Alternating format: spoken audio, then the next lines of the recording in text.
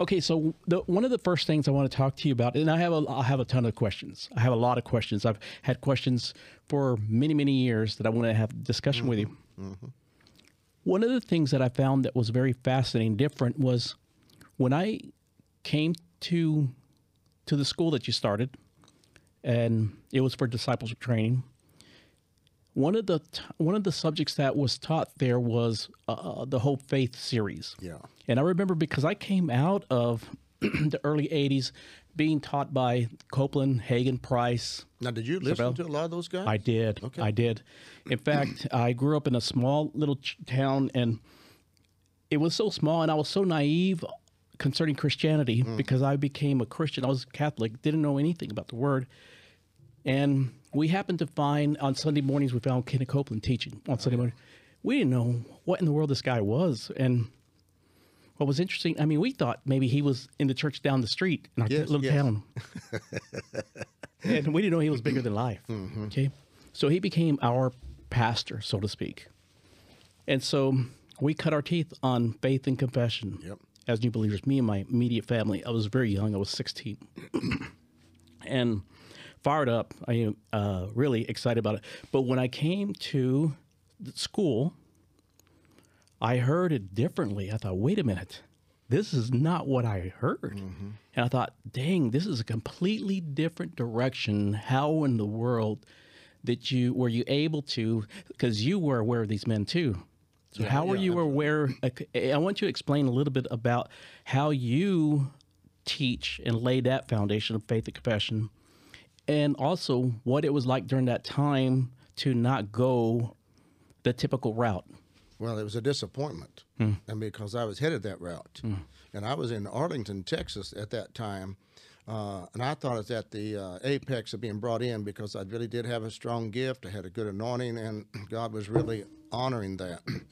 And then I was brought in by Jerry Savelle, and brought in to talk about joining him and Brother Copeland. And he reached in the drawer, pulled out a stack of invitations of churches all over the place. And he said, it's too big for us. You can help us, join us. Well, I thought that was it. I was ready. And I said, brother, I have to go home. I need to pray about this. I am the Lord's. I have to do what he wants me to do and let you know. And I was sure he's going to say yes, because it was what was going on. And boy, he did not say yes. And I came back just whipped. I came in and said, I want to thank you.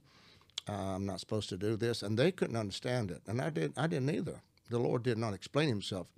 I guess he didn't feel like he had to. But anyway, it was very disappointing to me, Joe. I have to admit. That's quite an imitation from those men. Yes, it was. So what was it? Why did they offer that to you? Had they heard your teaching?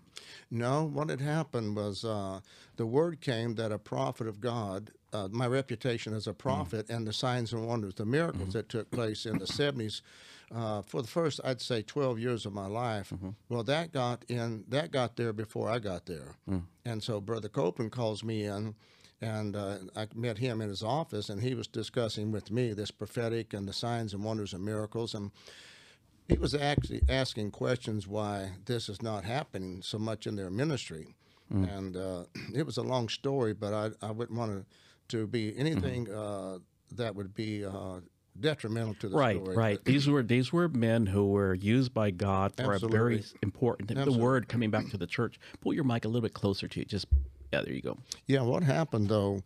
The change that took me away when Christ told me not to join that, I found out why. Now at that time it was pretty pure. It really was. It was faith and confession. You're drinking the bottle, the second bottle of Hebrews, and you're really growing by it. The second bottle referring to the foundational principles. Okay. I understand. The repentance from dead works, faith toward God, doctrine of baptisms, those 6 foundational stones. Well, what happened when I found those 6 foundational stones, I saw that as the basic oracles, the foundational principles, it called it, the first principles of the oracles of God. The oracle meaning there the voice that he speaks, the things he says, the counsel, the advice, it's all in that word oracle. And these are the first thing Jesus taught, or the 6 foundational stones. let me run a rabbit because it is so funny. I'm at TBN, and I'm sharing this basic thing with Paul. I'm talking about these 6 bottles. I said, these are baby bottles. These are not for the mature. This is for babies. These are 6 foundational stones, first stones you place under you. And Paul says, now, is that scriptural? And I just fell out. I said, Paul, it's scriptural. And I took it to him and showed him. I said, I quoted all 6 of them, repentance from dead works, faith toward God, doctrine, baptism, resurrection of dead. I gave them all out there to him. I said, these bottles, we have to drink these first. Right. Well, we were drinking faith toward God, but the problem was it shifted on me because when it talks about the second foundational stone was called faith toward God. Faith had a directive, and the directive changed, and I saw it. And it's faith for me with God. I'm believing God for more money, blessings, prosperity. That's how it was. That's how it was being delivered at that time. It was being delivered at that time. It was no longer directed toward God. It was faith directed toward the believer. And I saw that as a heresy. I saw it as a mistake. Wow. And right now, even to this day, my faith is toward God. It isn't toward getting money or getting...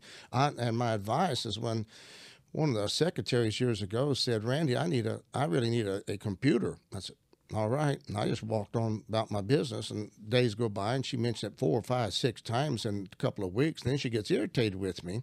And Randy, I've talked to you about I need a computer. I said, I don't need one. And I said, I'm not your provider. I'm not your provision. I said, your faith is toward God. You don't need a computer. I mean, you need a computer, but you don't need me to get it. You need faith toward God. Kind of a shambach thing. You ain't got no problems. All you need is faith, faith toward God. But the faith toward God became the real primary emphasis. Then it took me to, I believe to this day, the royal mistake is easy if we follow it out. Because now it became, it evolved. Faith toward God was faith for things, and then it became profit for profit. Right. Yeah. And when that, now it became a money issue. Yeah. Prosperity gospel. Now, it's thriving again. It is, and I'm going to tell you the error. Here's the reason. They're saying this is Abraham's blessings. Abraham's blessings are mine. I sing the songs too. What they're not realizing is Abraham had 2 sons, and the blessing to one of them is financial blessing. That was Ishmael. But the blessing to the other was Abraham's blessing of promise. And that was a promise of the Messiah, the Savior, the coming, the redemption, and all that.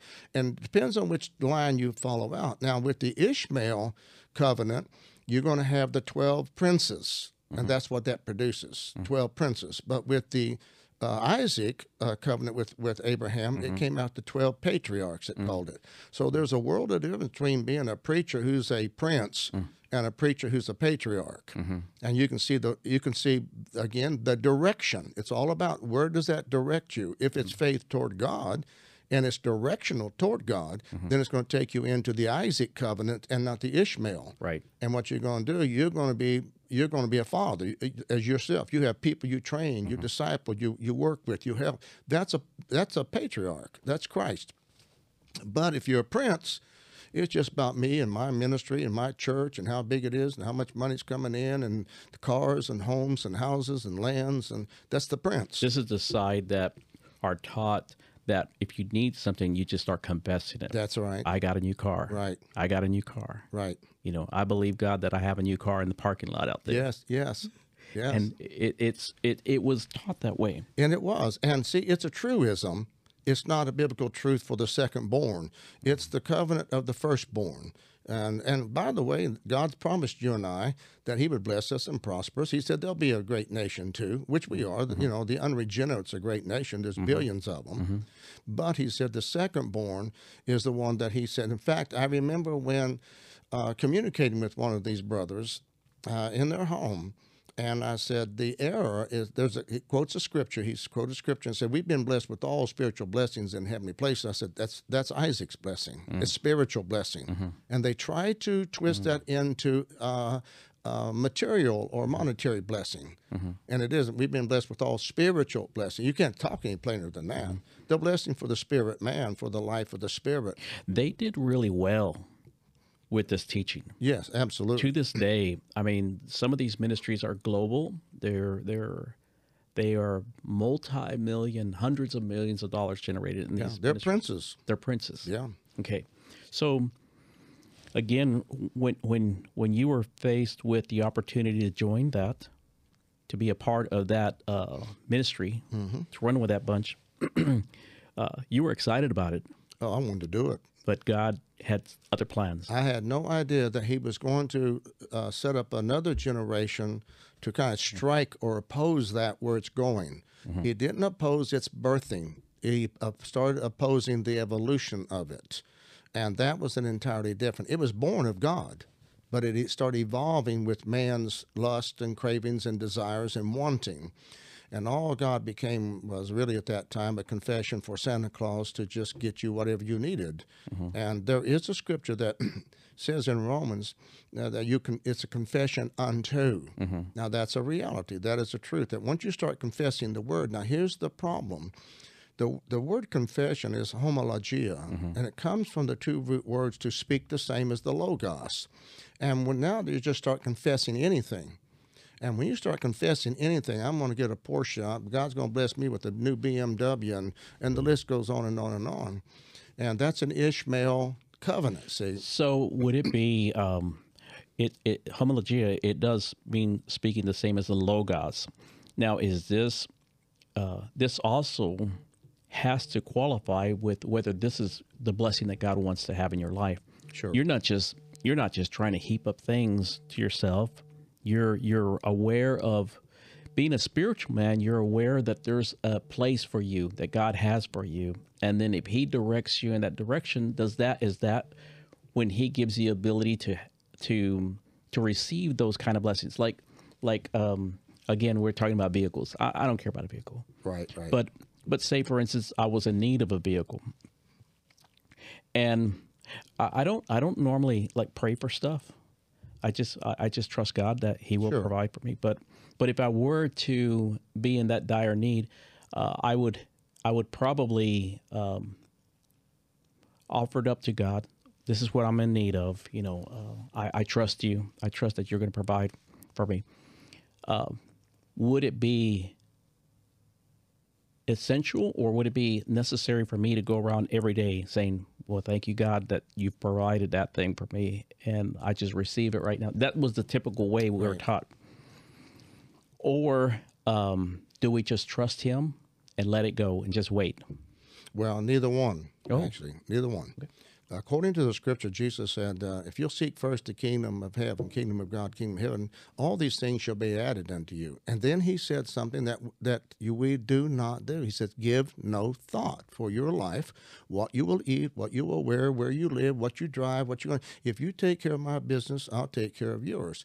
I have never asked Him for hardly anything at all in life, and I've all been given to me. But I don't ask Him, because I take care of my Father's business and He takes care of mine. I'm praying that before I got here, and I said, Jesus, I so want to reflect your glory. I want to honor you. I want to be a witness of you. I want to testify of you. I want to glorify you. I said, I have nothing in this that I want whatsoever except that you be glorified and your kingdom expand. Well, that's because He's given me all things that pertain unto life and godliness. He said to Peter, all the time I've been with you, have you lacked for anything? I've lacked for nothing. You haven't. But yes, I think Christians, because they pursue it, they go after it, but like they feel like they have to have it. They don't. They have to trust God who provides it. The usurping of Christ is enormous in the faith movement. And when I use that, I mean they're using theology and doctrine and confession to usurp what Christ has already promised. If He told you to give no thought for your life, how come you're confessing things for your life? So you have to reconcile some of these scriptures. Now, here's our master. Here's the master of confession, Jesus Christ Himself. When He went with Lucifer, He 3 times all He said was, "It is written," and He let the word work. The word effectively works in them that believe. It isn't you trying to make anything work with some motto called confession or some type of I don't know what you want to call it, good luck charm called Talisman. yeah. It's not. It isn't. It is trusting God to honor His own word. When I realized I'm not confessing the word to put pressure on God to make it happen, once I realized all that, I said, this is ridiculous what I'm doing. This is vain repetition over and over and over. It's vain repetition. And I said, it doesn't motivate Him. So once you get to the word, it is written, you're confessing what is written. You're confessing the word. And then I said, this is what I said, you watch over your word to perform it. That's right. I don't have to worry about this performing this. And then I would be telling Him I have a need, and He'll be saying, no, you don't. You have a want. And you're turning that confession of a need into a want, and now you're wanting something. And it just doesn't happen that way. I'll give you an example. I was really coming back from my second primary commission was on a river in January of 2013, and I was actually visited by the Lord. I had about 10 or 12 men with me on that meeting, and it was a cold January night on the Buffalo River up in Arkansas, and we had finished the meeting and everything was done, and I made my way back to my tent, turned on a little heater. And around 3 o'clock in the morning, I was awakened by the Lord, and this beautiful, bright light just filled my tent. And I woke up, confused. I didn't know what that was. To be very honest with you, from a carnal perspective, I thought some of the boys pulled a trick on me. And they would. Yeah, and they would. They have. So I thought, but it changed the presence, and I began to weep, and I felt the presence of the Lord. And all I heard Him say was, send the message, send the word. And then He said, Jeremiah 33, and then just left. The light was gone. He was gone. And I just sat there crying for I don't know how long. Well, the emphasis behind that was I realized at that point, all I have to do is obey what He told me to do. Now, you go back a while ago to us all confessing airplanes, and you didn't say that, but everybody. Right. No. If you go back to 1 Corinthians 12, there's diverse gifts, diverse administrations, diversities of operations. All of those are differences. Your gifts are, I don't need all this equipment. See, you do. This is what God called you to do. So why would I want to confess all of this? But to give you an example, He said, send the message, send the word. And Joe, I had no idea how to do that. I knew nothing about how do I do that? To this day, I still hardly know. I know who can do it, because when I finally got off me, the pressure of me doing it and trying to understand how to do it. And but what I did, I went out. I had me some couple of cameras. I was going to go to the river, and I was going to start teaching and videoing in my atmosphere. Not behind a pulpit or in a civic center. I've done all that for years. I wanted to get out into a different setting. And so I bought me some cameras, and they're kind of the backyard grandpa cameras. But, that's where I was, and I didn't, because it wasn't my thing. And I bought some rinky-dink tripods that were a mess. But anyway, so I go to the river, and I'm doing this. And I'm making a point here that in obedience, you don't have to ask God for certain things. Do what He told you to do, and He'll provide everything for you. Right. Thou hast preventest me. Now, that's Psalms, but the word preventest means preceded me. Thou hast preceded me with the blessings of good. Visually, I've always seen, and it sounds kind of funny, like the yellow brick road, but rather than demons and witches and all that, I've always seen packages with little ribbons on them. If you to the next one, then you get another gift and another ability and another potential. They're all in those packages. He's preceded me for that. Well, then this couple comes to the church out of in Marshall from out of Dallas. I've never met them. I don't know who they are. They want to go to lunch, so they invite my wife and I to lunch, and we're sitting around, and he said, the Lord spoke to us about coming here and helping you out a little bit. What is it you need? No, I don't need anything. You don't need anything? No, sir, I don't need a thing. I've got everything I need. Well, I know He's told us to help Him provide for some things, and it's a little confusing to him, but I didn't feel, I've never had a need. The Lord is my shepherd, I shall not want. I don't have these obsessions of life. I just don't. And I thought, no, I've got everything I need. And he said, so what is it you're doing right now? I said, well, I'm putting together some stuff and trying to get to the river. And I told him about the commission, God, send the message, send the word. And he said, so what do you need to do that with? I said, I've got some cameras, tripods. And he said, well, what kind of cameras are you looking at? You looking to get some different guys? Oh, I am, but I said they're pretty expensive, so I'm not really going there right now. But I've got my eye on some.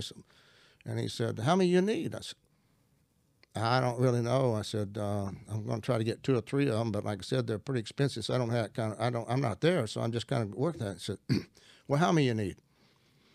And I said, I need 2 of them to get started. He said, we want to get that for you. I said, no, sir, these are pretty expensive. And now they were to me. And he said, well, how much are they? I said, well, they're $1,500 each. Oh, how many you need? Just like this. How many you need? I said, oh, I need 2 of them. I wish I said 3 because I need 3. Yeah. But I had that, oh, man, I'm already pushing, I guess. And I said, so what are you here for? I said, I'm going to help you get this equipment. That's why we're here. What else you need? I said, tripods. What kind? I said, oil-based, so kind that don't freeze up. And all. But anyway, he provided all that. Wow. And he put together about 10 grand at that moment at the table. And I never asked for it. See, I never prayed about this. I just used what I had. And then she looks at me and she said, Randy, we know something about you. You don't know us, but we know that almost everything that comes into your life, money-wise, it goes into the kingdom. And I said, yes, ma'am, that's about right.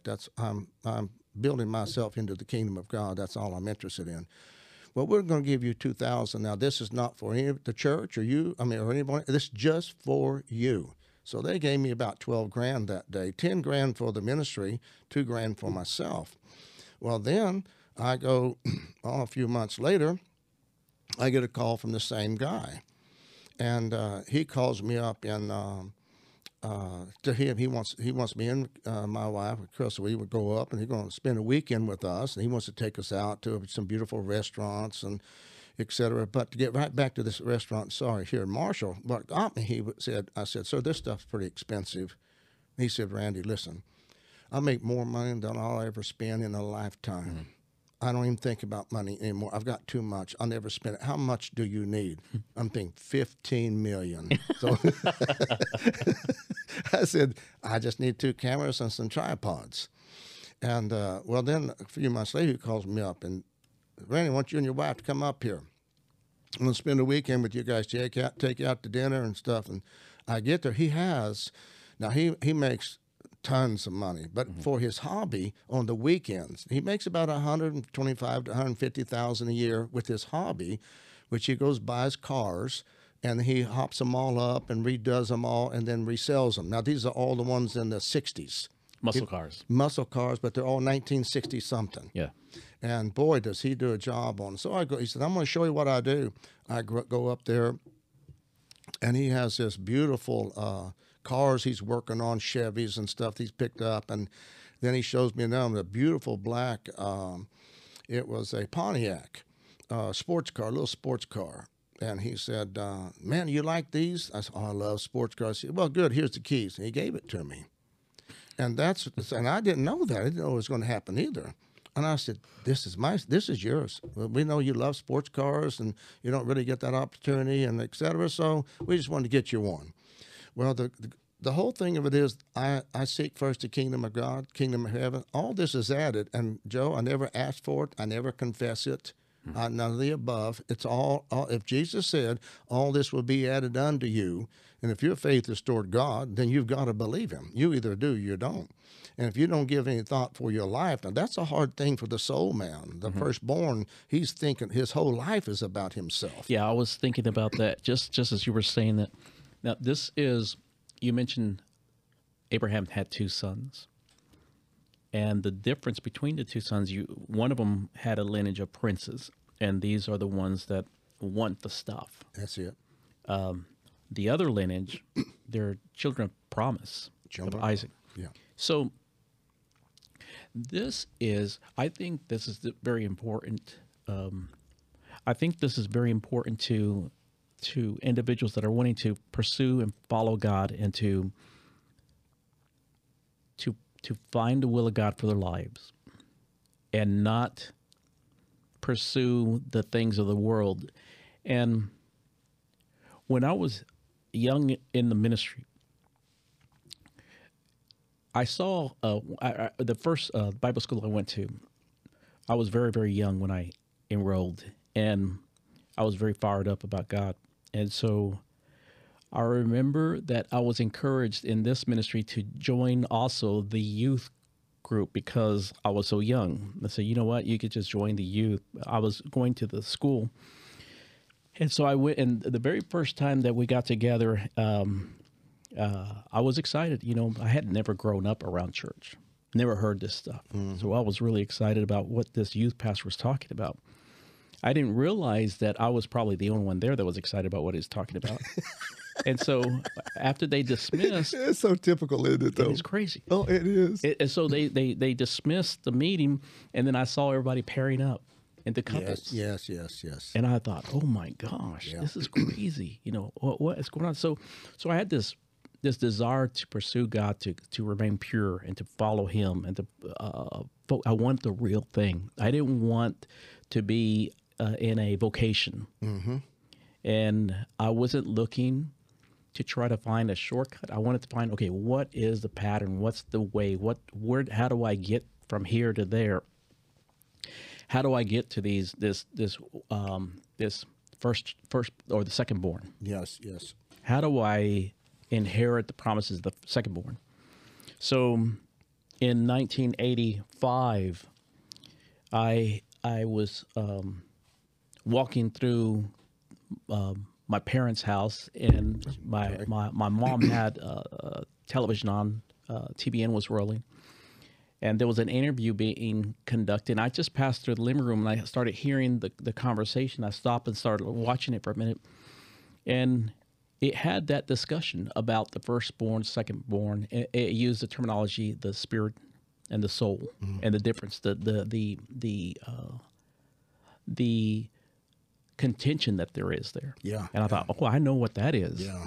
I have that contention. Yeah. So I sat down and listened to it. It's just a little 10-minute segment, and I thought, dang, you know. And I remember looking over at my mom, and I said, you know what, dang, I don't know my Bible. What I just heard there, that's alien stuff to me. I'd never heard anything like it. Do you remember who was teaching that? Yes, you were you were sitting down with Dr. Whitaker. I was on that. Yeah. Okay, it I was remember one Dr. Whitaker. Yeah. It was one of the first times in his little show.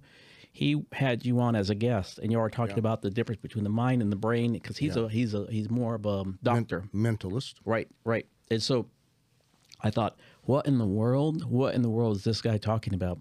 So it took me a while before you were on again on the main program, and then I watched that and wrote down all the information, started ordering, and so I just pretty much ordered everything on the series.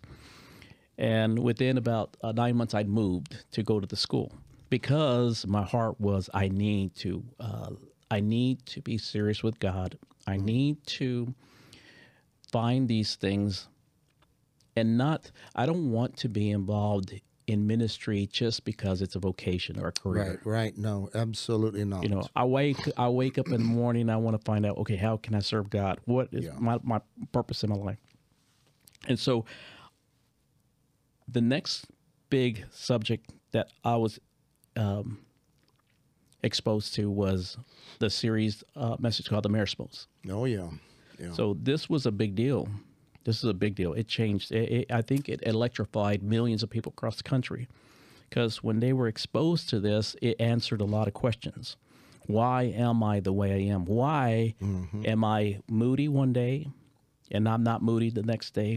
Why is it that I'll seek God, I'll pursue God, I'll stay true to God for about 3 months, and then have a moment, and then 9 months later, you know, I'm waking up again and ready to pursue God, seek God, but there's this division going on in your mind, and I think, you know, we think that we're split personality, you know, but there's something deeper than that, and that's what this teaching really exposed. So when that first time that you were on Trinity and you were asked these questions, was this something that you knew you were supposed to speak about during that time period and for a season, or did they draw that out of you? Well, going back to Dr. Whitaker, that's the story. Okay. It was he that introduced me to Paul and Jan, and he got a hold of a cassette tape called The Marasmos. And when he got a hold of it, this is a funny story too, man. And I got to know him and stuff, but But he was a great guy, but he was very suke, very soulish at that time. And he'll tell you he was. So this is not. No, he's right here in Jefferson, East is Texas. he really? Yeah, Is he still here? Yeah, I'm not sure, but I know that his practice was in Jefferson for years and years and years. Yeah, I went to his practice. Went down after because he was the one who contacted me. Okay. And he had bought this cassette tape and started listening to it, and he got mad. He got mad listening to it. It's so funny. And he slung that thing and just broke it. And then God dealt with it again. He got another one. He did this 2 or 3 times before he finally got it because he took it personal. In the Marismos teaching, it profiles you. Oh, yeah. It personalizes your problem. It's you have a problem. And it's that firstborn. And once you find that these, and really are able to Marismos, these 2 natures, that you have a human nature and you have a divine nature, and they're in conflict. Now, during the Word of Faith movement, they said you only have one nature. But what you have 2 natures and you have 2 lives. The firstborn is human nature. His life is suke, which is self-indulged, selfish, self. That's what the word suke means in the Greek. Is the word, it's translated soul, it's translated self, and it's also translated life, your life. Why give thought for your life, your soul? But then you have that divine nature, and then that one has a Zoe life, God's life. These are in conflict. That's why we're doing the whole teachings of kingdom within, enemies within. All of this stuff is because trying to show the body of Christ this vital. Now, look, this would not go over well, this statement with Christendom, but there's a true sense of bipolar in every Christian, because once he gets born again, he has a conflict. He doesn't have that until he gets born again. I love what Derek Prince says. He said, you ain't got no problems till you get born again. And that's a fact, because he understood that too. So he introduced me to Paul and Jan, and he introduced the Marismos book to them, and they started reading it, and he said, you need to have this guy up here. You need to have him on. So they call me, I come up, and from then on for the next almost 5 years, it was pretty much around the Marismos. Now, here's where the problem lies with traditional Christianity today, is I was set up and didn't know this. This was the beginning of the end of me going to TBN. I was asked to fly up on a Thursday night, or Thursday morning, and be then do a live on a Thursday night. And I flew up, and when they channeled me differently into a different office, a big office secretary. She said, Mr. Shankle, if you just sit and wait, he'll call you in a moment. And when I'm sitting, my heart starts pounding. And I looked around and I said, ma'am, am I about to appear before the Sanhedrin court? She said, I really am not supposed to say anything. I said, this is set up. I feel I'm set up right now. And so he come, hey, Brother Randy, come on in. I came in, there's 10, 12 guys around a big table. Wow. And they were Greek and Hebrew scholars. And the one that was going to do all the speaking, he had actually about 6 or 7 books in front of him. And I looked around and I said, Paul, before I said, Paul, you set me up. He said, if you don't mind, if you just do not mind sitting here, I said, this is not going to go well, is it? And he said, if you just sit here and listen. So I sat down. My surprise was the Greek scholars trying to define the Marismos. And first thing he said was, it's so funny. He says, Brother Shankle, we just want you to know that you absolutely crucify the Greek language. And I looked and I said, sir, I'm from Arkansas. I crucify the English language. Can we go on? And then I said, I'm not interested in pronunciation. I'm interested in definition. But where do you get this, that there's a difference between the spirit and the soul? Now, that was a shock to me. I mean, we're here about the Marismos. It's Hebrews 4:12. For the word of God is quick and powerful, sharper than any two-edged sword, piercing even to the dividing asunder of soul and spirit. Right. Now, if they're the one and the same, you can't divide them. Right. And so I said to him, are you serious? Yes. We don't want to know where you get that. I said, oh, I'm in the presence of fundamentalists, and this whole table is dualistic. You believe man is dualistic. That means you theologically, you believe spirit and soul are the one and the same thing. Yes, and they are. Wow. I said, well, frankly, they're not. And I said, man's as triune as the Godhead is. And I just read the scripture. I said, let me read this to you. I've read that scripture. He's real arrogant. I said, I'm going to read it to you again. I said, tell me what it just said. And he really did get confused. He could not answer that. I said, all the rest of you brothers around the table, these were old men with, they were Jewish beards, Jewish men with Jewish beards, Hebrews and Greek scholars. And I said, any of you other older gentlemen, you want to comment on this, since you all believe in dualism rather than triunism? And they could not disqualify that scripture. And I said, Paul, are you through with me? And I started, no. Paul, you did not sell me out. Here's the deal. I said, Paul, you underestimated the Holy Ghost. Do you not know do you not know that he knows what you just did to me, but it isn't to me, it's to Christ? And I said, they told you they'll shut down all the tithes and the offerings from all these churches if you don't take me off the air. Tell me yes or no. He said, yes. I said, so we're playing politics at this table. I said, Paul, I'm going to make it easy for you. Goodbye. And I got up and went to my hotel, and that was it. But that was what happened. It was a sellout based upon, you got to maintain the narrative of the norm. And that is Jimmy Swaggart, a real classic guy on dualism. They believe spirit and soul are one and the same. In his teachings, they're the same. So a lot of the Pentecostals, the Charismatics, they just never got this Merismos moment. And until you do, you're going to have all kinds of problems in your life, because you can't get the victory over it until you face this. This is a nature. This is not a behavior. Right. This is a nature. And that nature of Suke is self. I'm going to put me before me. I'm going to put me before anybody. And my daddy loved his statement. He always said, son, after me, you come first. I just thought that's a classic Suke statement. You know what I mean? After me, you come first. And you know what's funny, Joe? As a little boy, I thought all I heard was first. Oh, my daddy's put me first. No, son, after me. After me, you're first. That's funny. Yeah, that is a classic. But that's the true story of Dr. Whitaker, how he and I met. Now, he destroyed a number of Merismos tapes. He also broke, he said, a few of his cassette players. It's quite traumatic. If you're disturbing. honest, if you're very honest, and you sit down, and I to this day, probably at least every couple of years, I'll go through it again. Joe, just for a moment, it's very offensive to be told you're selfish. Right. That's a terrible word. Yeah. That you by nature are selfish. But let me tell you, one of the reasons I do that is because there's a walk that I want to have with God. Yeah. And so that to me is worth it. It's worth going through it again to make sure that I am, seeking, it talks about the saving of the soul, or the engrafted word, which is able to save your soul. And not only that, but being led by the Spirit.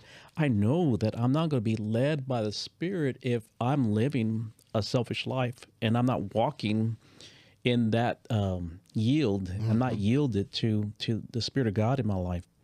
And so, and my soul don't want to do it. Right, absolutely.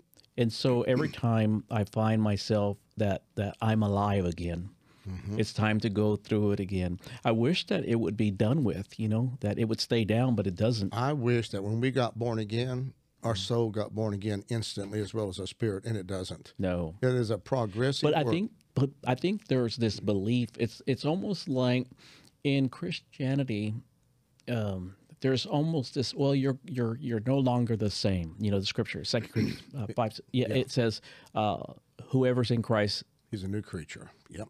All things are passed away. God. Behold, all things are become new. Well, yes, that's a promise. But the reality is, 3-4 months down the road, you still have those appetites. Yeah. You still have your human nature did not get born again when your spirit did. And you and I both know, we've talked this before, but you're born again instantly, but your soul is born again gradually, and it is dependent. your soul getting saved is dependent on how you engraft the word into it. And engrafted is a contrary plant. It's a contrary invasion. That's right. It is not in agreement with your soul. Every word of God that God gives me is contrary to myself. And if you can accept that, then you're gonna be trying to make a God in your image and likeness. You know, God said, "Let us make man in our image and our likeness," and religion says, "Let us make God in our image and our likeness." And they keep reproducing God, their kind of God, but He's never contrary, because their kind of God is just always giving them something. So they love that. But if you're going to have your soul saved, as you quoted Scripture, you have to receive the engrafted word, and you have to receive it with meekness, because it is not an easy word. So if I would say, sitting here now, and step over into the bishopric of Jesus Christ, the bishop of the soul, and know all these years about you, and I said, "Joe, I need to talk to you about something that you're doing that's offensive to God." Now, how many people can endure that? Because it's going to be contrary. Right. And it's what's going to happen right there is there's a very strong opportunity for an offense. Always. And so unless you've been dealt with, unless you've been down that road before, you bow up every time, or it's just not going to go well. It's contrary. Right. And so, but the reason that it's important, and I think that's really one of the exciting reasons that I'm glad we're doing this, is because if you want to walk and pursue God with a pure heart and fulfill His purpose in your life, if you want to experience, His voice speaking to you on a regular basis, if you want to experience His power, there's a reason behind the power of God. And it was to really validate His word and to confirm that a man was actually truly a man of God.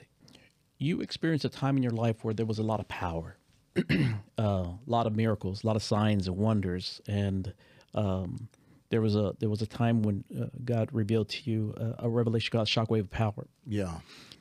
Do you believe that is something that's still timely for God to use today? Because I don't see it as often.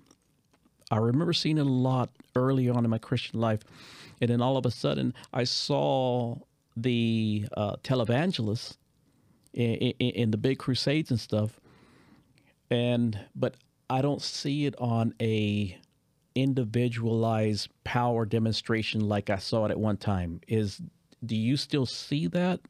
Or do you think that there's a reason that we're not seeing it as much these days? Yeah, there's definitely a reason for it. First of all, scripturally, it's written that gifts and the calling are without repentance. So the same gifts of healing that I have, working in miracles, they're still there. They're irrevocable by God. But he's taken a nation, he's taken the United States of America to a process. And sometimes what you have to do is look beyond the individual and look at it from the eyes of Christ, that He's not. I would ask you this: when was the last time you needed a miracle?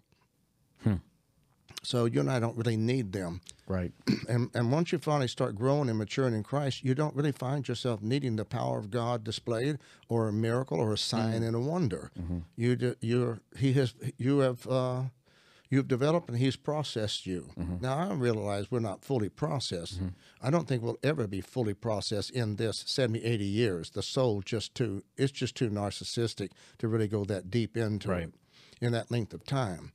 But right now, I do see Him shifting at times from what I call the corporate Christ to the individual Christ, and then back to the individual Christ to the corporate Christ, because He's the God of the nations. And once He starts moving with nations like China, United States, Russia, Ukraine, this is the movements of God. And you'll see different signs and wonders and powers and demonstrations. And believe it or not, Russia, and I don't want to go into all that, I'm not here for that, but they're about to be humiliated because they can't do it. They're just not going to be able to do it. And there's reasons behind all that. It's not because of China nor the United States. So God prophesied many times in the Old Testament about nations. And in His prophecy to the nations, He said He'd handle them like they're an individual. He does the same thing with the United States he does with me as an individual, processes us. And he will withhold all of that when the nation is no longer crying for him. Now, let me tell you what happened in the United States. One woman took prayer out of the schools. One woman, and nobody contested her. That was the craziest thing. And I was young then, but what was that? Remember her name? No. Trying to get her name right now, but anyway, that was a long time ago. That was, man, so it started. Then it started from there, taking God out. Now, here's the first thing was the slap that began to change the God's dealing with America. O'Hare? Madeline O'Hare? Madeline Murray O'Hara. Very good. One woman takes prayer out. Now, she didn't take prayer out. She took God out. That's how he's interpreted. You don't want me. And the schools all over the United States did not fight for God. Nobody stood up for God. Even the Christians didn't. And they took him out. Now they brought in the perversions and the uncleanness, and I began to prophesy 30 years ago. And I even prophesied within 25 years, America's going to go from darkness to gross darkness. Now we're in gross darkness now. This is a nasty nation right now. So all of this deals with God dealing with the nation as an individual who's sinning and who's debauchery and wicked and evil and all that this goes on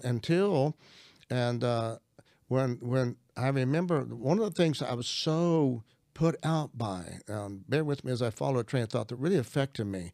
During the days of Trump running for the president, prophets, national prophets were prophesying, it's a done deal.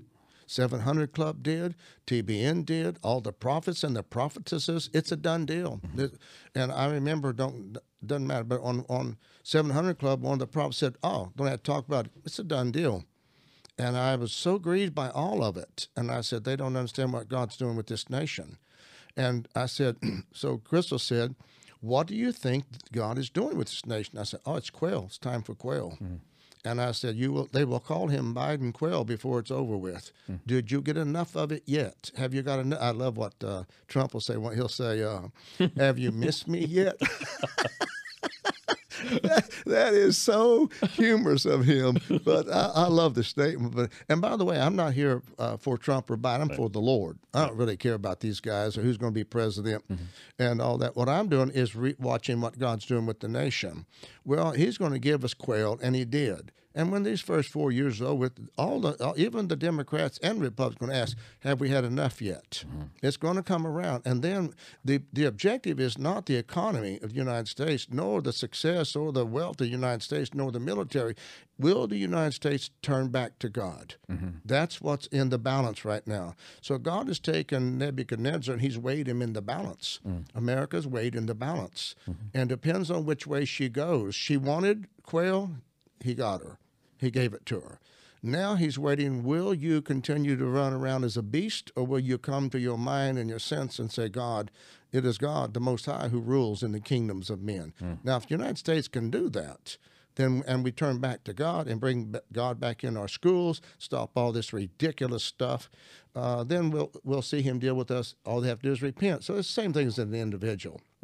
Same basic thing. So if we're looking at God dealing with signs, wonders, and powers, that will still, now that's going to happen again in my latter days, which, by the way, started, I'm 72, so started 2 years ago, in which I was told by the Lord in that shock wave of power that this will take place in your latter days. You'll see this in your latter days. Well, I'm in that now. I'm in my third administration with Christ, and I'm beginning to sense the power, and that I just felt his presence. So we're very close to that return of the Lord, not in the sense of a coming, but you deal with this kingdom of God, that kingdom of God coming. And that's where he's at right now. He's waiting to see the direction that we make in this nation. And if we will make that decision, that he will return in power and in glory. It says of Christ, he returned in power and the glory of, in the glory and in the power of the Holy Ghost, and his fame went everywhere. So right now we're waiting, will he return to this nation? Because he's not here now. He's only in selected individuals. He's not in the nation. The nation is struggling on its own. Without him, we're in a dark time. But if our nation repents and returns, so what happened during these days of the prophets, all these prophets were prophesying what they wanted to see. They're prophesying who they wanted to have. And they forgot that we don't need Trump, we don't need Biden, we need Jesus Christ. Christ is the answer to this nation, not a president. We need a king. And the prophets forgot who they're prophesying for. And they forgot who they're prophesying unto. Because what happened, and this is where they didn't see this. Even though he's Trump and people may have been for him or against him, and all it seemed like the evangelical was all inclined toward him, what they didn't see was Saul brought the prophets to his table and fed them, and they told him what he wanted to hear. And that was what happened. That's how all the prophets got seduced. There was a seducing spirit that took place during that time. Right. And this man, even though Trump, he never really had that encounter personally with Jesus Christ. He had a religious moment. He did not have a spiritual rebirthing. If it rebirthed, it would have changed him. It did not. He's still the same man. And I have no problem with that. In other words, this is not a derogatory statement. It's just looking at it from the reality. And it's the same thing that Jezebel brought all these prophets to the table, and they'll tell her anything that she wants to hear. Tell me, am I going to be the next president? Well, you most certainly are. Well, that's what I want to hear. Well, here, have some more steak and lobster. But that was what happened. And the prophets of God, there was no voices of the Lord coming forth. So I rebelled. I stood up at the church in March. I said, no, I'm going to give the voice of the Lord. And I began to prophesy for about 3 months, the word of the Lord, what God was doing with our nation, which I'm sharing with you now. I've got all that from that moment. And so, Joe, that's where, again, we're going to see the signs, wonders, and miracles. Now, I'm seeing them beginning to start again in my life on an individual basis. Now, what happens with us as individuals, you have to have a very personal, private Christ. And to get that power, you got to get out of the corporate Christ. And if you stay in that corporate Christ, you become culturized, if you would. It doesn't matter what religion, it doesn't matter if it's the church in Marshall. You stay there and you continue to stay there. It begins to cultivate a certain cultural mentality and thinking. And once you get into that, going to church culture or being a Baptist or being a Lutheran or being a Presbyterian, you have to develop that culture. And when you do, now you have a knowledge of God but no power. Always come into the ever learning but never come into the knowledge of the truth. And so what I have to do at times, I step out of the corporate Christ, and I go to a little place up in Arkansas, a little place called Caddo Rivers. I have some land there. And I go up there to find myself in Christ. Now, even as a husband, now here's what happened to me. And I don't want to take a lot of time on this, but this was a very vital, and I've done this frequently, because have a number of hats. Some say I'm an apostle, some say I'm a prophet, some say I'm a teacher. Whatever they say I am, it's fine. But I know I'm a husband, and I know I'm a believer. I know I'm a father. So that could be 6 or 7 hats. And each one of those are cultural mentality. They form behavior or conduct. And they're different. Each one forms a different form of cultural behavior. And after a while, you get lost as an entity. The individual gets lost in the performance of one of those cultures. Okay. And when that happens, I go into a dark place. I get so confused. Why? I get confused. I get confused. Who am I? Yeah, who am I? What am I supposed to be doing? I get lost. Oh, boy, yeah. So I go to a little place, and I get before Jesus up in the mountains there on a river, and I say to him, all right, I'm a little lost. I got involved in, what am I doing? What in the world am I doing? I'm busy. It's crazy right now doing prophesying and teaching and ministering and taking care of my wife and praying for the kids, and that goes on. And then you got friends and all that. Well, There is a scripture that saves me every single time: being found in Him. The demonic work of Satan in identity crisis. And everyone has. If you are dualistic, and you're going to have an identity crisis. You better know who you are in Christ, because you can't have a Christ crisis, but you can have an identity crisis. And so, I say you can't have a Christ crisis. To be honest with you, most Christians live on a Christ crisis. They come to Him in a crisis. They don't come to Him any other time. They go on about their business, and when the crisis hit, they come. So there's a Christ crisis as well. Man, that's a different teaching. But what I did was, I said, the confusion is when you lose yourself and people go into an identity crisis, they start trying to find themselves. You can't. The more you try to find yourself, the more you get lost and more dark it gets, because you got to be found in Him. And once you're found in Him, that's what the scripture says. I said, now let me go back. Who am I? And it comes to one, I'm a son of God. That's the end of it. Now, everything falls under that. So when I'm at Caddo, I lay out Urim and Tumim, and I said, there's one piece of paper. It says God. Over here, there's another piece of paper. I don't mind sharing my life with a husband, a father, and a prophet, whatever, teacher, whatever. I'm willing to do that. But this, God doesn't belong on this page. And when you move religion, you'll move God over to that page. Explain that a little bit more. So these are two different identities that you're having to be faced with, or to recalibrate yourself. Yes. On one of them, it's God. Do you mean that He has His own place that's Only. separate from anything else, everything else? Only. And all the other things that are attributed to you as a human being, being a husband, a father, a minister, they are separated. Totally separated. Okay. Yeah, and because if you don't, religion moves God over to this. And now you've blended God into your life. He's a part of being a husband, part of being a wife, part of being a mother or father. And the damage of that is? Well, it doesn't have entity. You lose the entity of the person of Christ Himself. So what happens now, God is a part of the addition of your life, rather than a separate entity that exists on His own. If you believe in Jehovah, which is self-existing, you cannot let Him exist with anything else. He has to exist alone. And when He does, you never get lost. You never get confused. You never forget who you are. All of this is getting involved in this world. See, in other words, over here with Jehovah, with the self-existing one, there's not a marriage, a husband and a wife, and you don't have children and all that's a part of that. And it goes on. This is for that firstborn. This is the human life. This is humanity. And even going to church and fellowshipping, that's still a part of the human culture of socializing, but not at the nightclub, at topless bar. I mean, you're doing it, but you need, because He created us to be social entities, which is something that He's still working with me on.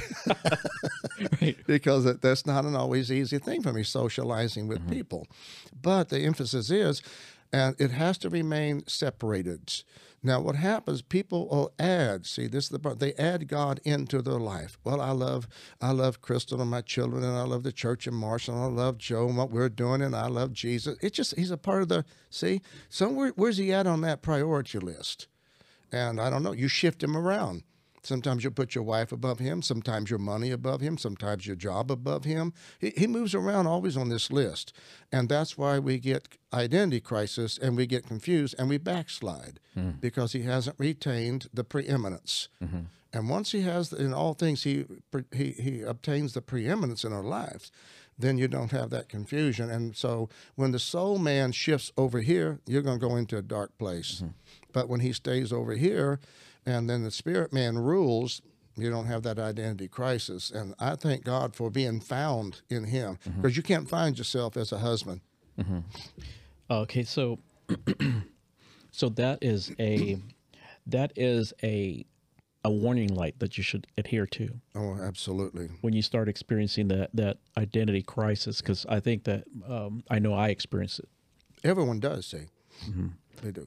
And so that is the time that you be found in Him. Being found in Him.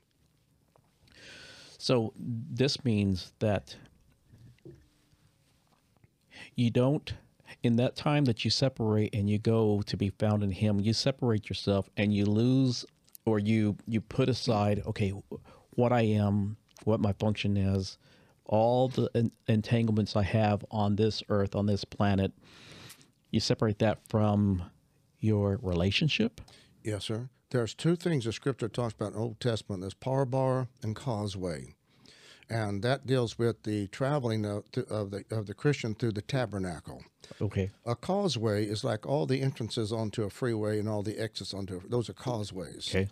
But if you're going to go to if you coming from Longview, I've become from Longview back to Marshall, and they say Marshall 20 miles. Well, that's to the right to the center of Marshall, to what they call the building. Can you help me there? What I'm talking about? The actual destination. Yeah, is that well? There's a name for it. The big building there. Everyone has that. Well, that tells you. Well, it may be 5 miles shorter to my house than it is. Oh, yeah, to the central of the community, like the courthouse. Courthouse is what I'm looking for. Every courthouse is how they define the distance. Well, the courthouse is the parbar. Okay. But all the rest of it is the causeway. So in your life with Christ, we have a journey that Christ takes, and He takes us from the outer court to the holy place to the Holy of Holies. And our job is to locate Him. You talk about, power, signs, and wonders. Our job is to locate Him in here, in this triune spirit, soul, and body. I have an outer court, I have a holy place, I have a holy of holies. And then I have to understand that oracle within the oracle to know where He's at in whatever sacrament or what area He's at. Is He at candlestick? Is He at showbread? Which is called baptism into the cloud. Where's He journeying so I will know what He's doing in my life? And then where's He journeying in our nation? And He's not at candlestick. Candlestick is the power, signs, wonders, and miracles. So He's not there. He's moved all the way from, we had Him one time at showbread, where we're fellowshipping Him, even our schools, prayer and the Word. We had Him at showbread. Then He moved over to candlestick, and then the light has went out in the tabernacle. And now He's moved the United States to the outer court. He's dealing with us back at the brazen altar. This nation needs to repent. So that's where we're at. So we won't see the signs and wonders until we repent. Then He brings us back to candlestick and works us back over to showbread to bring us into the tabernacle. But now said all that, is that what happens in parbar is when I go up there, wherever I go, I take 6, 7, or 8 of these items and I move them out of parbar. I move Crystal out of parbar. I move my Jeff, my closest friend, Shelly, Jeff, all them out of parbar. I move everybody out of parbar. And I start all over with Christ.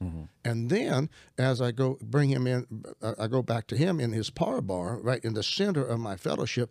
Then I add those I trust back in. And I think that you have probably watched me. In fact, I had a meeting with you, a couple of months ago. We had dinner, and I told you about moving someone out of the parbar. And when you do that, do you bring them back in? Not if you don't trust them. Not if there hasn't been a change. And that's when you get deceived and your life is over, and they work from within, and what happens, they can destroy everything God's trying to do. So no, I've not brought that individual back in, and I don't think I ever will. But the emphasis, I started again with Crystal, and I said, yes, I do trust her. But this is not me trusting people. This is laying it out before God, Urim and Tumim. And here's what I do on Urim and Tumim, is like I said, now, Crystal, do you want me to bring her back into my parbar? That's your choice. I don't have that right. Well, that's your wife. That's not my choice. He gave her. He's the one who rules it. And then I deal with the rest of it. I'll go and if I get on that glitch, I don't need anything else. That's that. Urim and Tumim. And the Urim and Tumim, just for people who are listening, that was an Old Testament tool that the priest used to find the will of God. Yeah, in their breastplate. Now, we have that in the New Testament in the breastplate of righteousness. And we have yes or no. Is this God's will or not God's will? Should I do this? Should I not do this? Most people ask Him, but they don't know how to do Urim and Tumim. They don't know how to lay out before Him. Now, this may be a little... there's nothing biblical I would tell you to do this. This is what I do. I lay on my stomach. Are you referring to, would it be in terms of, I think you have to be spiritually mature to be able to discern. Yeah, it's in your spirit, it's not in your soul. Right. The So, Urim and Tumim is in the spirit, man. so it comes with some maturity. Yes, it does. Yes, And it does. so this is another advantage of maturing in Christ. And the merismos. The merismos, Yes. it will divide or discern Urim Yes. and Tumim for you. I don't think that a believer can have a successful spiritual life without the miracles. I hate to be so dogmatic about it. I agree 100%. I've seen it through life. I just don't know how in the world they'll ever be victorious unless they finally get that first element of separation. Now, it's an ironic thing on this word merismos. It comes from two other root words, meros and merizo, and both of those takes it down to a more refining factor rather than just, so now I would say, well, let's generically would say, it's a separation of soul and spirit. Now let's break the soul down. Right. And it starts breaking it down into selfishness, narcissism, et cetera, and then it goes down into attitudes and behavior and conduct and angry and mad and bitter and unforgiving. It goes through all of that and starts revealing your true self to you. But if you don't have that, with the merismos, I lay it out. I lay on my stomach, lay both hands out, and I said, Jesus, this Urim, this Tumim. Now, Urim means light or truth to some degree, but Tumim means perfect light, more light, absolute light. So you may have a little knowledge, Randy, that Crystal is your wife, but is it perfectly to trust her? And it goes on with all the rest of it. Someone handling my money. Taking care of my monies. Now, yes, Randy, that's what you delegate. That's some light in that, but there's not good light here. There's a darkness somewhere in this. So Tumim says, no, this is definitely not perfect light. There's something wrong here. You and I'll show you Urim and Tumim, and you do it every day. Christians do it every day. You say, man, something's wrong here. That's Urim and Tumim. That's immediately that you need to stop and weigh that out. You know something's wrong, something's not right, something doesn't feel good, something seems wrong. All of those terms. It's like the gut. It's a gut. It's that spirit man, and he's permeating himself through Urim and Tumim because you have a breastplate of righteousness. We're kings and priests under God. We carry the same breastplate of the Old Testament in the spirit world, but in the spirit, they did it in the natural, on the fleshly, on the body. We have that same breastplate of Christ on the human spirit, and we have access to Urim and Tumim.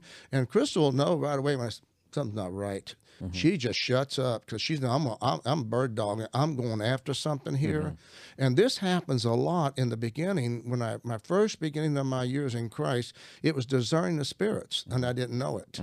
There's a bad presence here. Yes, your heart's pounding. You're starting to feel grieved. You feel you can't suck enough oxygen, and your breathing changes. And that's Urim and Tumim. The human spirit is telling you there's an evil spirit here. The discerning the spirits. Right. Obviously, the Holy Spirit's a phaneresis, a manifestation of the Holy Spirit, but he's working with your human spirit. That's still a process, Urim and Tumim. And you deal with those evil spirits at that time. And let me give you a little story on one that still is to this day. On discernment or discerning the spirit? Yeah, it's a spirit in a room. Okay. Now, I'm probably 21, 22. I'm 1 or 2 years old in the Lord. California, yeah, down in California. And I'm about 1 or 2 years old in the Lord. in ministry at the time? Well, yeah, but a napios, a babe. Okay. I shouldn't be talking. It means no speak, Right. but how they do with they'll bring you in because you got a gift or an anointing. But I started praying, and just regular prayer. It wasn't anything like, and just go to prayer on a daily basis. And boys, clearly as it could be with just talking to you, I heard him say, I'm going to show you now this realm of the demonic and the regions and realms of darkness. I never even thought about them. I never even knew they were there. I was born again, spirit filled, but only a year or two, and demons was not something that I hadn't even read the Bible much. I'm just trying to learn it. And at that time, it was faith and confession, wasn't nothing about demons. And I started having these. I don't think I'm going to go there. I started having encounters. And Spiritual encounters, evil spirits, unseen realm started becoming clear. Right. And I think a lot of people, they don't. I think here's what I like to interject here is that it seems like there's a lot of people who aren't aware of this. They don't know that this is a reality, and they've not encountered these kind of things. You know, in Hollywood, they have all these movies and scenes, and they show all this stuff. But I think what it does, instead of having people believe or understand that this is a real world, what happens is they think it's just all made up. It's all Hollywood. It's all just fake. And so I think that it's very important because it really puts you into a place where you're depending on God. I've had some strange encounters with the demonic realm, and I'll tell you what, it boosts my faith in God. Sure it does. Sure it does. Because I know I'm in full dependence right now. Yes. You're right about the Hollywood and even in religion, churchianity. Mm-hmm. I use that term churchianity because they don't bring this truth out either. Mm-hmm. They're bringing out Urim, but they're not bringing Tumim to the body yet. But what happened is, see, the demonic from Hollywood and probably a lot of believers, it has merged itself or blended itself into human behavior. So I said, Joe, that's just demonic. You need to stop that. Mm-hmm. That's just defining like, you're a human being doing something wicked. Right. And they don't really see this as entities. Mm-hmm. See, they don't really see that as a person, so to speak, with a personality and was created by God, has fallen, obviously. And has pulling strings. Yeah. They don't see it. But it is. And I was in a meeting in Gardena, and he was teaching me. Now, at this time, I had a number of demonic encounters, and I'm becoming very trigger happy. But if I perceive one, I'm going after it. And I did. My heart just started pounding. I'm ready. Where are you at? I'll find you. And I did. I was very, very zealous. Mm-hmm. Still am, but I have some more wisdom. And I'm sitting in this meeting, and my heart's pounding. And I thought, man, something's wrong. They got an evil spirit here. I'm going like this. I sit in my chair, way up on the platform there, and I said, I'm ready for this. I'll find this. So I had people talking, fellowship a little bit, so I could look around. I'm just starting to scan. You've been in the fellowship there at church when you see me starting to scan, and I know something's wrong. Mm-hmm. And I saw her way back there in the back. I saw her, and I started to jump on her, man. I was going to go after it, and the Lord spoke to me and said, "Listen, I'm going to handle you." And this, he taught in my language. I will handle you as the bird dog to the bird. I'll do the pointing, and when I flush, then you shoot. That was as clear as day to me. I said, yes. I'm the bird dog, the rifle, the shotgun. I'm all of it, And he said, no. This is where you work with me. Mm-hmm. And I just sat there, and he flushed her out, boy. The Holy Ghost made her so uncomfortable. She stands up back there in the back and just screams and charges me, running down the aisle, just charging, screaming. And screaming, we've been sent to disrupt these meetings, goes on, all that kind of stuff. And I started hollering, so you've been sent to disrupt this meeting. And she gets about 10 feet from me, and she's charging. I said, in the name of Jesus, come out of her. And she just fell face first and just slid till she stopped. And I cast out about 7 demons right there within a few seconds. But each one of them would say something. And the one of them that got me the most was, well, there's two. And one of them said, do not cast us out. Please don't cast us out. It's so cold out there. And I said, I don't care how cold it is. I didn't have a lot of theology. I'm still young in the Lord, but I'm learning this. And but the one that said this was the most unique. He said, do not cast us out. We have been here. This is our home. This is not your home. This is our home. We've been here for over 300 years. When I looked at her, she was 24, 25, and I got confused, which is a bad place to be dealing with demons. That's when they get the advantage. They got you. And they had me. I lost my focus on Christ and going, now, how could that be so? That's got to be a lying spirit and all that. Well, I thank God I did handle it right. I don't care how long you've been here. You're through now. Get out in the name of Jesus. So when she's now in her right mind, I led her to the Lord. The place was going crazy, just praising God. Led her to the Lord. She got baptized in the Holy Ghost. And then I said, I have a question for you. How in the world could this evil spirit, these 7 or 8, how many there was, say that they've been here for 300 years, and she took me back. She's from England, and she is a witch, And she said, oh, this has been going on for 300 years in the females of my family.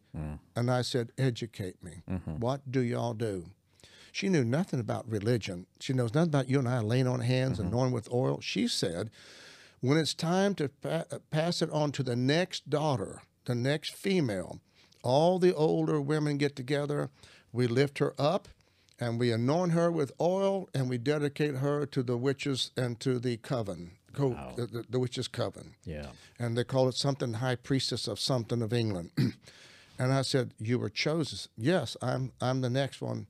And I said, well, that's over with. That whole lineage of witchcraft is over with. Wow. But the thing that I loved about it was, I began, as I said, there's something wrong. It's just, and people, see, I believe people just ignore this stuff because they're not living from their spirit. They're living out of their flesh. It's just living up by sight, by feeling and all that. And we're really not, I got to be honest with you here. I got to be honest with you here, Joe. Yeah. It is my custom everywhere I go, when I step into a building, I wonder what is the presence of this place. And I have never been here, but I got here earlier tonight. I walked into a couple of rooms just looking around. If you'd have asked me, I would have probably said, oh, just look at what you got. I really wasn't. I was perceiving, discerning. Does this represent you, Christ? Does this man really, really reflect you? Does this place have your presence? Does it have your purpose? Well, I'm not giving you no feathers here. It most certainly did. It put me 100% at ease. 100%. And there wasn't any distrust. We'll make that clear. If there was, it was completely gone. What it did do, moved me to total confidence. And now I'm able to lay hold of this and sit here and do this and never think about anything except Christ will be glorified. And he will. Yeah. You're a son of God, I'm a son of God, and we're not in an identity crisis. Right. We know who we are.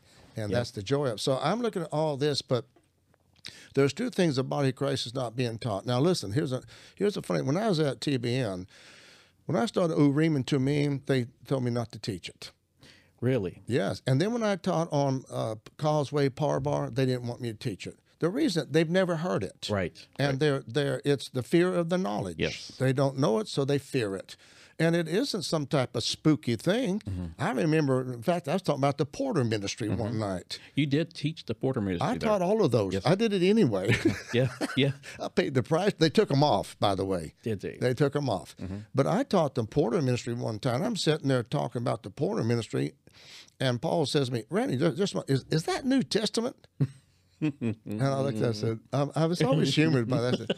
And he and I were pretty close at that time. I said, Paul, do you read your Bible? And he said, yeah, I read my Bible. I don't remember that. That's Old Testament. I said, no. Jesus said about in John about the door, him being the door, and the porters open and close the doors. Yeah. And I said, we're porters. We are keepers of the gate. We're the watchers of the threshold. What does that mean? He says, what goes in the eyes, the ears, all this that we take in, we were responsible to porter that. Well, he had never heard it, see? And all this that we talk about primarily, so much of it is not taught in the body of Christ. It isn't. Because it's taught to the faith toward themselves. Right. So I'm using God to benefit me. Right. That's all it amounts to. Become a six-figure man. Yes, to prove your success. Right. One of the biggest conflicts that I have with the body of Christ is merismos. I do a lot of merismos. If you'll notice, a lot of my teaching is something versus something. I mean, VS, something versus all that. Well, this is Savior versus Lord. And when I saw the Savior mentality that's come into the body of Christ, the Savior mentality is a narcissism of a Savior. What happened is the Savior becomes a narcissism theology. And if you look at now, by the way, this is biblically true, but you'll see what the firstborn can do with it. The problem, Joe, is every scripture is filtered first, which is natural, then afterward that which is spiritual. That's the law of it. Right. So I give you a scripture on the Porter ministry, you'll immediately think how it benefits me. Right. You can't help yourself. It's nature. Right. Rather than what it means. So we have a filtering system problem. We have a filter system that defines and interprets the human nature and how it benefits. And then we have a filter system that defines and interprets the spiritual lifestyle. And what we're doing, we're taking the firstborn filtering system and we're filtering everything through that firstborn filtering system. And that what I would say, Savior. So then you can see, and let me give you an example. He saved me. He delivered me. He forgave me. He has prospered me. He has blessed me. He has made me the head and not the tail. He's above only and not beneath. I see it. It's all about me. Yeah.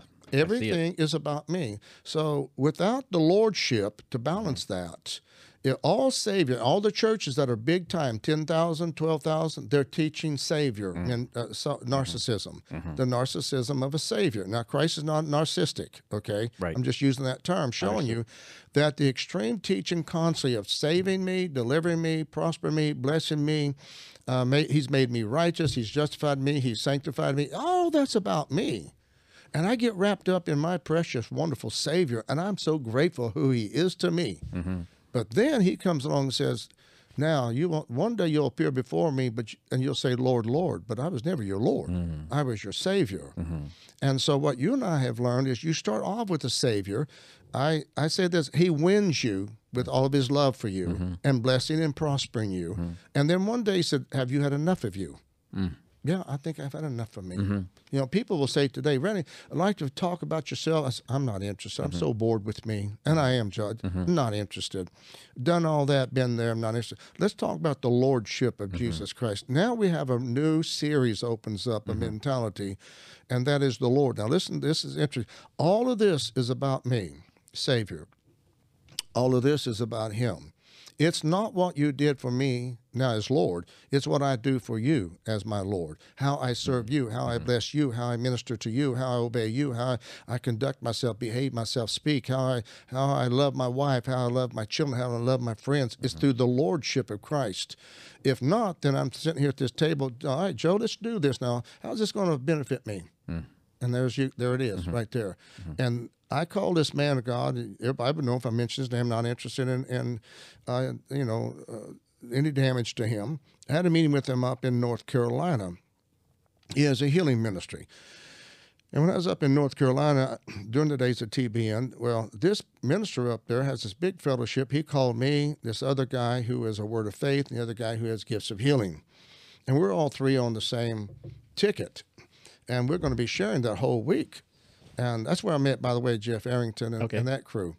But so he has to have $5,000 up front, all of his expenses paid, and he takes up his own offering. All of these guys do this. Wow. And they do it. And the preachers. It's expected. Yes. So I'm up there. Wow. And the pastor wants to meet with all three of us guys in the back.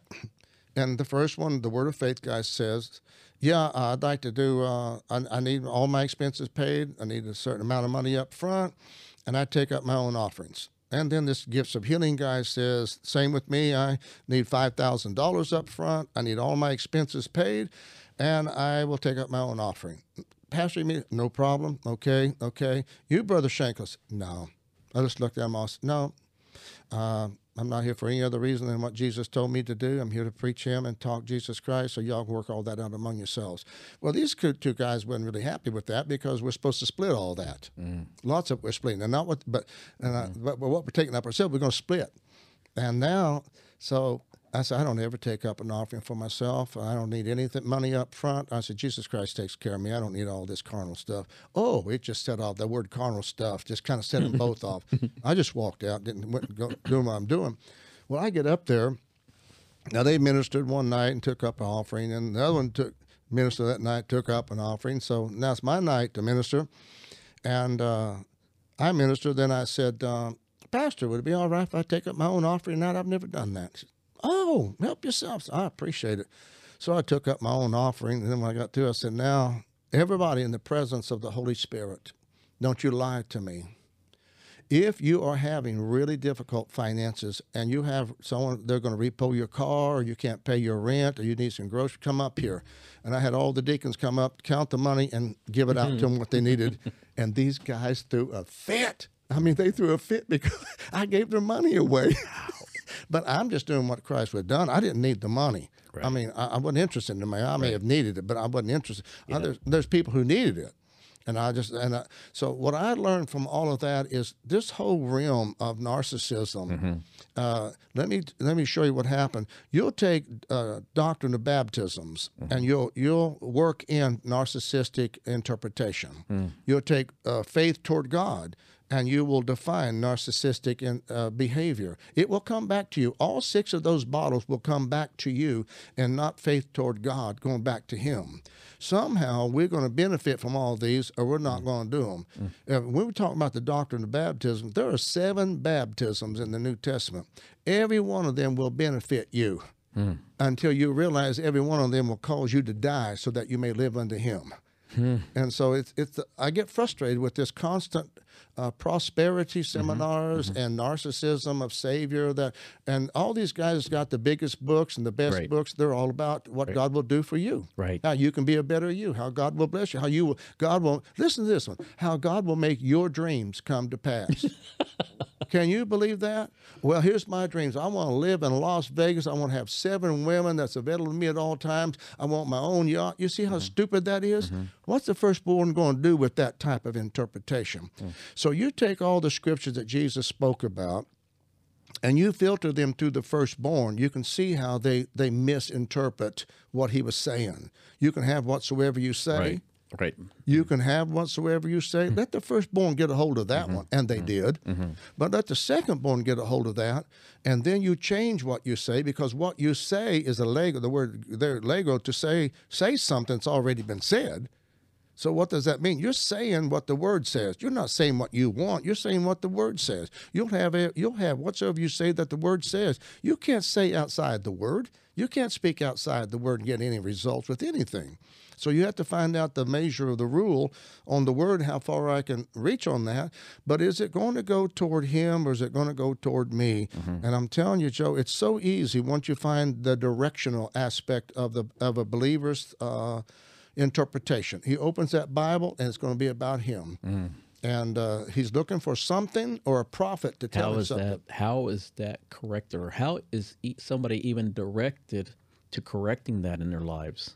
Well, you got to hear what we're saying today would help. Exactly. Because, truth of the matter is, they've been so culturized in Savior mentality, they don't even think about the Lordship of Christ. They don't. And it's interesting because I monitor a lot of different individuals that are on social media, they're on platforms, and they have these large audiences. Yeah. And I monitor them and I watch them, and I've seen an uptick on a group of these individuals, a lot of them that are into apologetics. And what this is they're just going after doctrine. And they live in the realm of doctrine. Yep. And they're constantly calling out other people who are teaching wrong doctrine. Yes. And it's become so frustrating for me because it doesn't do anything to edify. No. It isn't preaching Christ. No, it's not. You're preaching another gospel now. Right. And they're just, all they're doing is, and they might be right. Right. Just wrong spirit. Yeah. And what advantage is there to it when they don't have anything to replace it with? So say, for instance, they go after the faith doctrine, and they talk about, how, it's bananas and it's just a bunch of nonsense stuff. But what do they replace it with? They don't. Right. They don't have anything to replace it with. So they just leave people without a true awareness of what is the truth of faith.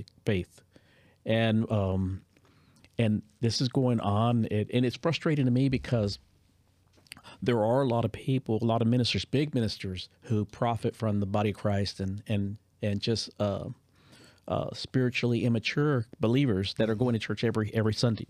So they benefit like they're stacking money. That's exactly right. And then you have all these apologetics people who are calling them out and saying, here's what they're doing wrong, but they give nothing. There's no build. Right. There's just destruction. The two primary factors that changed me with the word of faith when I started getting off was faith toward, faith as a directive, and the other one is faith with that Ishmael, or you have faith with Isaac. When I saw that, that solves my faith problem. I don't have to criticize them. I just see the truth, and that gives me peace and rest. But once you find out that faith is directional, and if it does not direct you toward God, and I'll give you another one on it that I heard so far out there. I'm just believing God for a brand new house. And I said, now you believe in God for a new home? Yes, I am. Believe God. I'm my faith out there for a home. And I said, and what scripture, what rhema do you have? Well, I don't have no scripture. It's just God's will. And I say, no, without a scripture, without the word, faith comes by hearing, hearing by the word of God. Without the scripture, you don't have any faith. I mean, how do you get faith except by a word? Right. So when people say, I'm just believing God to, for me to get healed, and they have no word. They're just believing God. Now, believing in faith is not the same. And I hear thousands of faith people, I'm believing God for my healing. I tell you, I'm standing on the word, believe God. And what is the word you're standing on? Well, I don't have a word I'm standing on. So then you have no faith. So let's take a break, and then I want to get back, and I want to talk about another subject when we get back. I want to go into the enemies within. So we'll take a quick break, and we'll come right back. Good. There's 7 of them I want to reveal about you.